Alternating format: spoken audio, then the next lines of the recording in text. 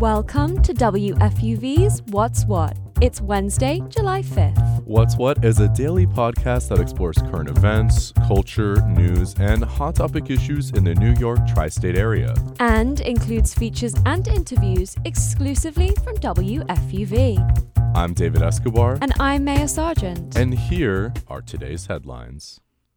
The preliminary results for New York City's primary election are being released today. Most votes have already been counted, but today's results factor in ranked choice votes that New Yorkers cast at the polls. The Associated Press says that ranked choice voting will be used to decide the District 19 Democratic contest in Northeast Queens. The outlet also says ranked choice voting could be needed to decide 3 other races, including the District 9 Democratic race. Criminal justice activist Yusef Salaam currently leads that contest. New York City is launching a pilot program this summer to reduce package theft. The program, called Locker NYC, will install public package lockers in 15 city streets with 24/7 availability. It's an effort to minimize package thefts and reduce delivery truck trips. An increase in shark bites have been reported on the coast of New York. There were 4 non-life-threatening bites this past holiday weekend. Authorities say that shark populations may be increasing because of efforts to clean up the water. Shark bites are actually still considered rare, but swimmers are advised to take precautions. Officials say it's best to stay in groups close to shore and away from things sharks like to eat, including seals and fish. Last week, the Supreme Court declared that race-conscious admissions programs at Harvard and the University of North Carolina are unconstitutional. It's also known as affirmative action, which is a long-standing admissions policy that has been a cornerstone of higher education. So WFUV's Jay Doughty spoke with Progressive Policy Institute scholar Richard Kahlenberg from Georgetown's School of Public Policy to learn more. So, Mr. Kahlenberg, do you think it's fair to say that this decision is expected to lead to a less diverse student body at elite institutions? I don't think so in the long term, at least. In the short term, I think that's right, that when states have banned affirmative action at public universities, which they started doing in the 1990s, there was an initial drop in Black and Hispanic enrollment. But as those universities were able to implement new systems of admissions that in some cases got rid of unfair preferences for wealthy families, like the legacy preferences and the preferences for children of faculty. And as they began to give a bigger boost to economically disadvantaged students of all races, you saw the Black and Hispanic numbers go back up. And so it may take a little bit of time, but in the long term, I think we will have more diverse universities in the sense that they will be both racially and economically diverse as opposed to just racially diverse. And in a rather scathing critique, Chief Justice John Roberts characterized Harvard's and UNC's admissions process as elusive, stating their inclusion of race perpetuates stereotypes and is in conflict with the values of the Constitution. On the other hand, Justice Sotomayor emphasized in her dissent that true equality cannot be achieved through race blindness. So with these perspectives in mind, can you shed some light on the political philosophy that underlies this decision? Yeah, so there's a stark contrast in the views. And so that's why I think it's so important that universities not just give up on diversity, but instead find new paths to diversity that avoid the problems that Justice Roberts sees with using race specifically, but also honors Justice Sotomayor's important point that we need to have diverse classes. And in particular, I recommend the use of certain economic indicators that reflect our nation's history of racial oppression and racial discrimination. So 2 I'll mention quickly. One is wealth, which is your net worth. There's an income gap in America between Black and white people, but there's a huge wealth gap. And that's because wealth is handed down from generation to generation, and it redlining, slavery, segregation, all contribute to the wealth gap.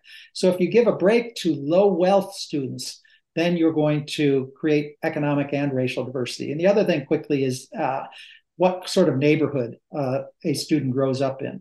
So it turns out that because of discrimination in the housing market, middle income Black people tend to live in neighborhoods with higher poverty rates than low income white people. And so if you count the neighborhood situation and wealth, alongside of things like income and education level of the parents, that's a path to creating genuine economic and racial diversity.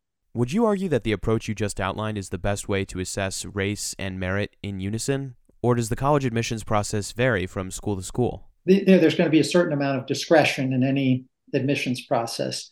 But to the extent that universities can make clear, we want students who've overcome obstacles to apply and to talk about how their academic record should be thought of in the context of what hurdles they've had to overcome in life, then I think we can create a fair, more meritocratic system that actually honors, how far a student has come, not just where they ended up. Thanks for your time, Mr. Kahlenberg.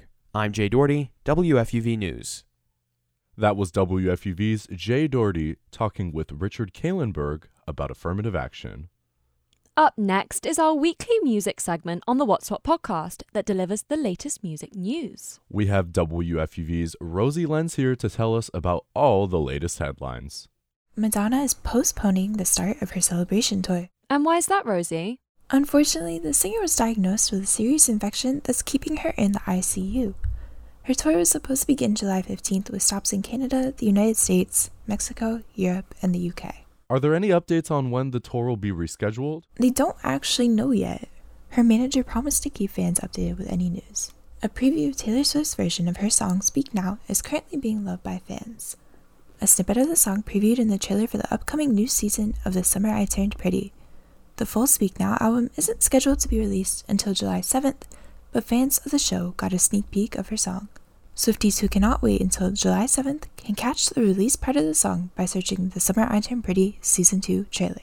And what else have you got for us? Finally, Adele has a message to all concert goers. She's telling her fans to stop throwing things at artists. What exactly prompted Adele to say that? Well, recently it seems fans have been a bit out of control when it comes to throwing things at performers. There's the phone with Bebe Rexha, Lil Nas X and an inappropriate object, and in a recent concert, someone threw their parents' ashes on stage while Pink was performing. That's so awful that fans are throwing things at artists, especially when they're singing live. I know. Adele is calling out these fans for the lack of stage etiquette. These artists are there to perform, but their safety matters too. I wish more fans thought like that. Rosie, as always, thanks for keeping us in the loop. See you next week. Thanks for having me. See you next week.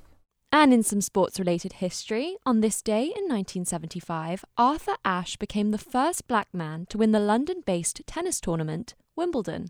Even though Ashe claimed victory, he was actually considered a massive underdog against his opponent, Jimmy Connors. The Food Bank for New York City has recently been talking about period poverty. I sat down with lawmakers and advocates to talk about how they're raising awareness about the issue. The Food Bank for New York City recently convened lawmakers and advocates at their woman-to-woman panel to discuss the inaccessibility of menstrual products.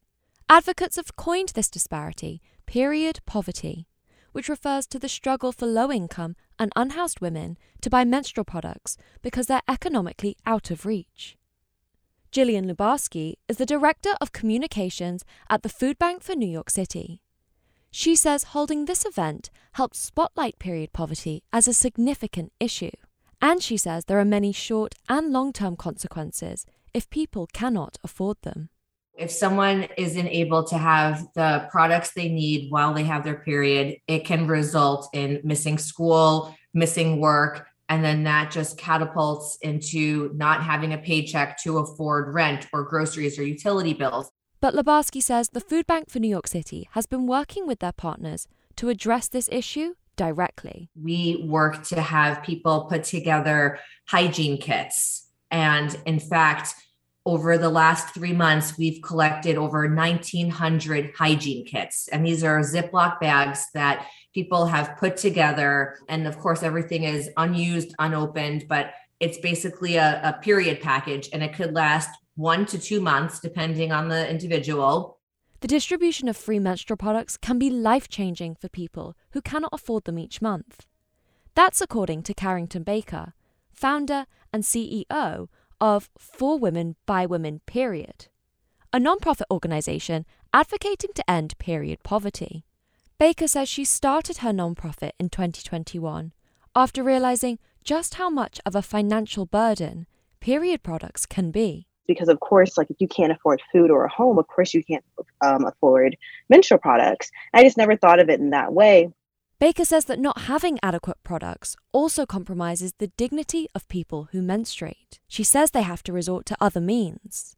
Women were using anywhere from socks to rags, paper towels, rolling up toilet paper to make tampons, like just anything they can get their hands on, essentially. And that was very upsetting. An issue that has stood out to Baker since her time with For Women, By Women, period, is the shame that still surrounds menstruation. She says this stigmatization around this seemingly taboo topic trickles down into societal conversation and aggravates period poverty. There's a lot of shame surrounding periods in the first place. So of course, people who are in need of products aren't going to outright say, I need period products, because we don't even talk about our periods in general right now, like even if you are privileged to get these products. Baker says this is exactly why free period products and menstrual equity is needed in this field. And Jennifer Weiss-Wolf agrees. She's the executive director of the Birnbaum Women's Leader Center at the NYU School for Law. And she's actually the person to coin the term menstrual equity in the first place. At the time, she hoped it would raise awareness for lawmakers to pass menstrual equity legislation. Weiss-Wolf's been tackling period poverty for a decade, and in that time, she's seen how menstrual equity has been debated around the country. She says there are two key steps in solving period poverty. On a broad scale, passing legislation to reduce inequities, and in the meantime, distributing free period products to women in need. Even though New York City was the first jurisdiction in the entire country to pass legislation mandating free availability of menstrual products in key agencies, Weiss-Wolf says there's so much more work to be done. And in states including Florida, including Idaho, legislation that has either focused on free period products or just information about menstruation has been derided as being too liberal. Weiss-Wolf says these opinions aggravate the shame surrounding periods. She says the power to end period poverty and normalize conversations around menstruation ultimately rests on lawmakers. So ensuring that departments of education, departments of correction, departments of emergency and homeless services are including menstrual products in their budgets for the people who interact with them, whether that's students, whether that's people who are detained or incarcerated. But there have been recent developments in New York. A new menstrual equity bill package has been introduced by the City Council. This will include requiring the Department of Education and public schools to document how many menstrual products and bathrooms are available to students. But these progressions only pertain to New York. In states like Florida, lawmakers have a completely different approach. Weiss-Wolf says lawmakers looking to limit childhood education about periods only further stigmatizes it, which makes the issue of menstrual equity even more challenging to address.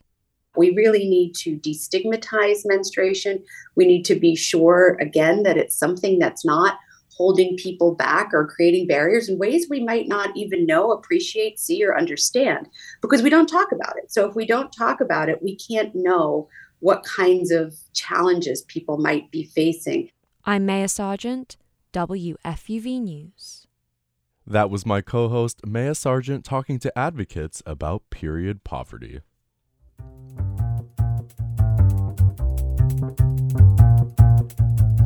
And that's our show for today. But before we go, consider joining us for this year's FUV Boat Experience on August 18th. Join DJs Elisa Ali, Delphine Blue, and Benham Jones for a 90s-inspired night of dancing, trivia, and more. Spots on the cruise around Manhattan usually go fast, so make sure to grab your group of friends and your tickets today on Eventbrite. And don't forget to check back with us tomorrow at 3 o'clock for more news, music, culture, and more.